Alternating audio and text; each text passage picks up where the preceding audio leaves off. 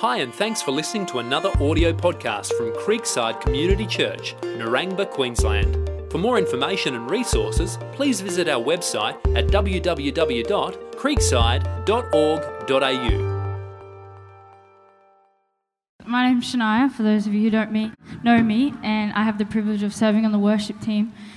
And I'm just bringing the Bible reading this morning from 1 John 3, verse 23. And it says, "And this is his command, to believe in the name of his Son, Jesus Christ, and to love one another as he commanded us." Good morning. School holidays are almost over. But I'm looking forward to get back into the classroom. Well, I have to say that because some of my students are here this morning.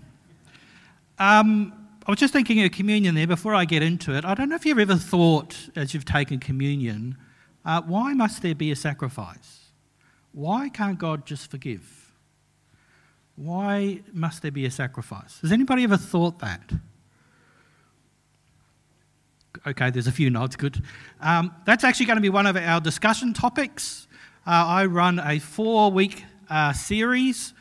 We call them enrichment classes here. I prefer to call them doctrine discussions, but I'm told that's a bit boring, that title, so they're enrichment classes. One of the topics actually I thought about, out of 4 topics, is that question: why a sacrifice? Why can't God forgive? The other 2, now this will be in a few weeks' time. The other 3 topics, the first one is there any proof, not proof, I don't use the word proof, is there any evidence for the existence of God outside of religion? And I will look at what I think the 2 best arguments. One is called the cosmological argument, or the argument of origins, and the other one is actually a morality. Where does our conscience or morality come from? And I actually think that points to the existence of a God. And then the other question I want to look at too, the last one is, why do I get the blame for Adam and Eve's sin? That doesn't seem fair to me, and it seems a little bit immoral that I should be held responsible for someone else's sin. So that's the other question I'm going to look at too. So what is the link between sin, or my sin, and the sin of the first humans? So they're the 4 questions. If you think that's interesting, I wouldn't mind getting into a discussion. Then look out for the flyer that we'll put out preceding that in a couple of weeks. If you think no, that would be boring, I'd prefer to watch the State of Origin. You'd have to be a New South Wales supporter though at the moment. Then you're most welcome to stay at home as well. I'm going to begin because I wanted to show you a picture. So we're continuing, actually we're finishing off our series on rhythms of renewal.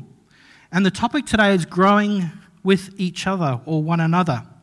And I've got a picture there of redwoods, or redwood forests from California.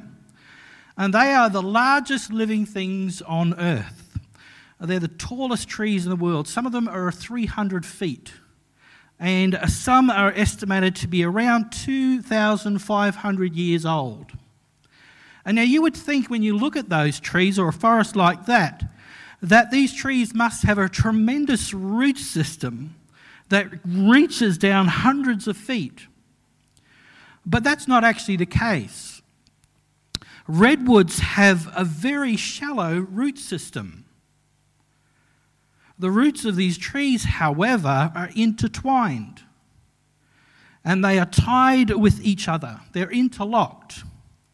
And consequently, when storms come and the winds blow, the redwoods still stand because of their interdependence on one another. With an interlocking root system, they support and they sustain the other. They grow together. Essentially, they need one another to survive. Fellowship with Christ means connection with each other.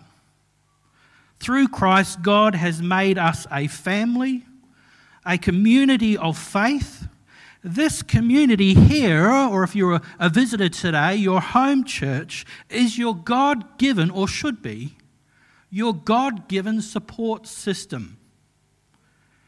It's God's will that we grow together. And that's this morning's topic, which is our final message in our series. And one way I thought that we grow together is actually by applying Paul's vital one another injunctions that are found throughout his letters to the early church.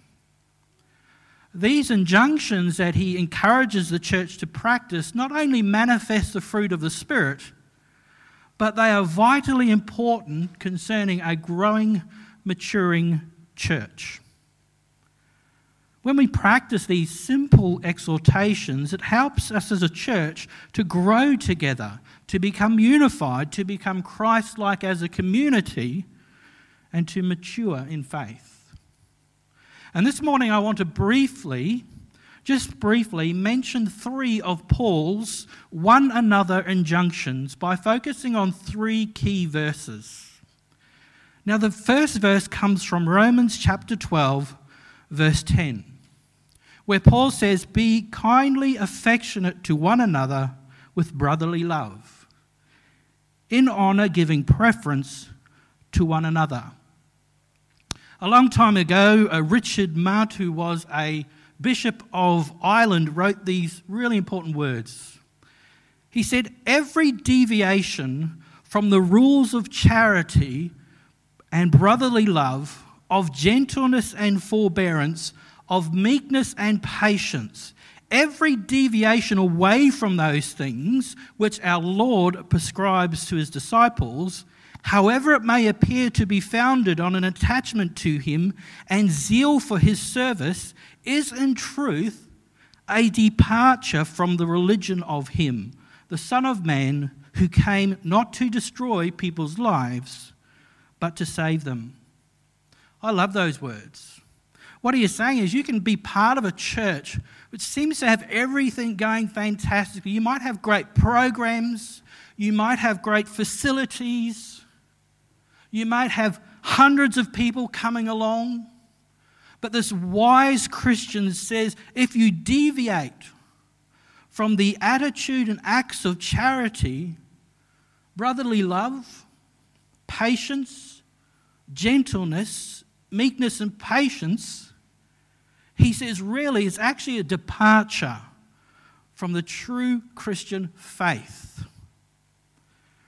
A departure from a connection to the Son of Man who came to save. So for Paul, it's actually adopting these attitudes and acting on them that really grows and builds the church. The Greek word he actually uses for love there is the word philia, which refers to family relationships. A love, for example, between a brother and a sister, like that mentioned this morning as we took communion. And this word actually occurs about 200 times in the New Testament, beginning in the book of Acts. And what Paul is saying in this text is he's basically reminding us as believers that we are born into God's eternal family. We are adopted as God's sons and daughters through Jesus Christ. And this injunction conveys a genuine sense of warmth, tenderness, concern, and loyalty. Be fully devoted to one another, he writes. Those are the kinds of things we should see in our church. Warmth towards the other, tenderness, concern, loyalty.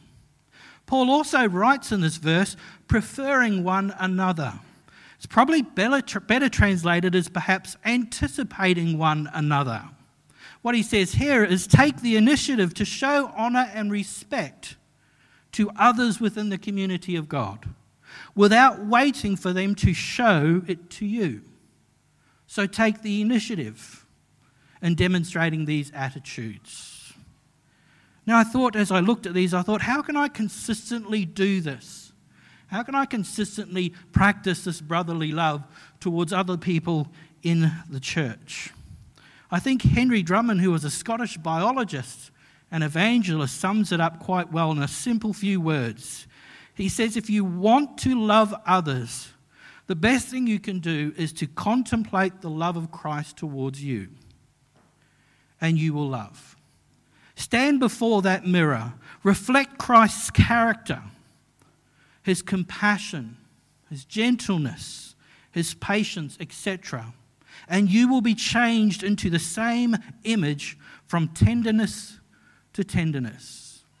So focus on Christ and his love, and let that love flow through you. Now, the second one to another one to look at this morning is comes from Romans 15:7, where Paul says, accept one another just as Christ accepted you, in order to bring praise to God. Madonna, the famous singer, a little while ago, a journalist penned these words from an interview he had with Madonna. She said, my drive in life is from this horrible fear of being mediocre. That's always been pushing me. Because even though I've become somebody in the music industry, I feel I still have to prove that I'm a somebody. My struggle has never ended and probably never will. Oprah Winfrey, talk show host. She said, I used to think I wasn't worth a damn, and certainly not worthy of love, unless I was accomplishing something, unless I was a somebody. I suddenly realized one day that I could be loved just for being who she is. And that's the kind of acceptance Jesus demonstrated towards us. Accept others, says Paul, just as Jesus accepted you. Remember, Jesus didn't ask you to clean up your life, to clean up your act before he accepted you. He accepted you with your limitations, your strengths, warts and all. He said, come to him and he will work in you to bring about God's purpose. For Paul says we are God's workmanship, created in Christ Jesus to do good works. When I was a pastor some years ago now, on the south side of Brisbane, I was pastoring a smaller church. I was a solo pastor at the time. And we started having a number of people come from the community to join the church. And for me as a pastor, I was so excited about this. It was with different types of people too, because I thought diversity is really good. Even diversity theologically is sometimes a good thing to have. And there were people coming from all different types of church backgrounds, and people who were discovering Jesus for the first time, and there were baptisms happening and things like this, and I was so excited. And I thought the people of the church must be excited as well. Until a family came up to me one morning who had been at the church for many years before I arrived there. And they said to us, we're actually going to move on to another church.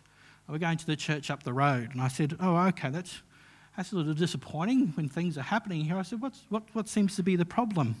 And I will never forget it. The husband said to me, we just don't like the calibre or the type of people who are coming to our church now.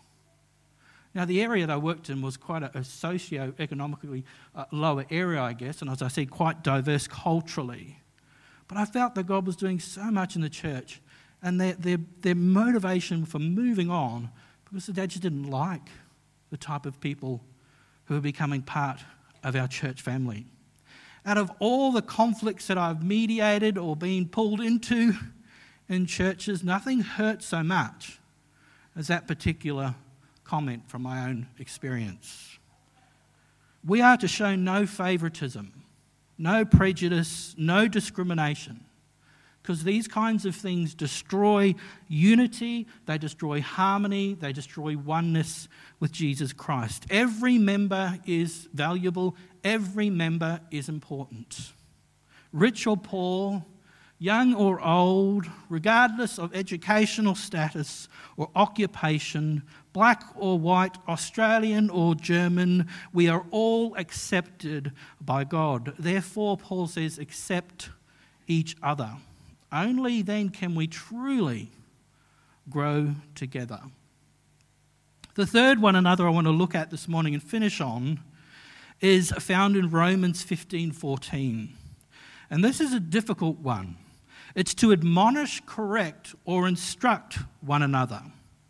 Paul writes to the church in Rome, "And concerning you, my brothers, I myself also am convinced that you yourselves are full of goodness, filled with all knowledge, and able also to admonish one another." Correcting one another or instructing one another is a really tough thing to do. Sure, we do accept each other into the church, but we are committed to one another's good. We are committed to what God is doing in their life. And part of that from time to time is to not let someone else or another person's sinful behaviour continue within the church, particularly when it is divisive or destructive. We don't sweep it under the carpet because we know that what they are doing would be contrary to the work of God in that person's life. And as I said before, when I served as a Baptist minister, this was perhaps the most difficult thing to do. But it was necessary, especially, as I said, if the behaviour was causing division within the body. But the responsibility of admonishing or correcting others is not just the job of the leaders. So Shane, you can relax. Not just the job of the leaders. It's a responsibility, Paul says here, of all believers. What makes a believer, though, or a Christian, competent to admonish or instruct others? Well, Paul says to the believers in Rome that they were qualified to do this because of two things. The first thing he says, that you are full of goodness. Believers there were making progress in their walk with God. They weren't perfect, but they were maturing. And what Paul was looking for was attitudes like humility and gentleness and love, the display of the fruit of the Spirit. He was looking for people, or he was saying you're qualified if you demonstrate those attitudes. You're the type of person, I guess, who knows enough to remove the plank from your own eye before you correct another. So he says if you're going to instruct or correct or admonish others, be full of goodness. The second thing that he says is that they were complete in knowledge. That is, they have adequate knowledge of God's will for believers. Admonishing or correcting must be based on God's will and God's ways, not what we think. And those ways and that will are revealed ultimately through the person of Jesus Christ and the Bible, who testifies to that person.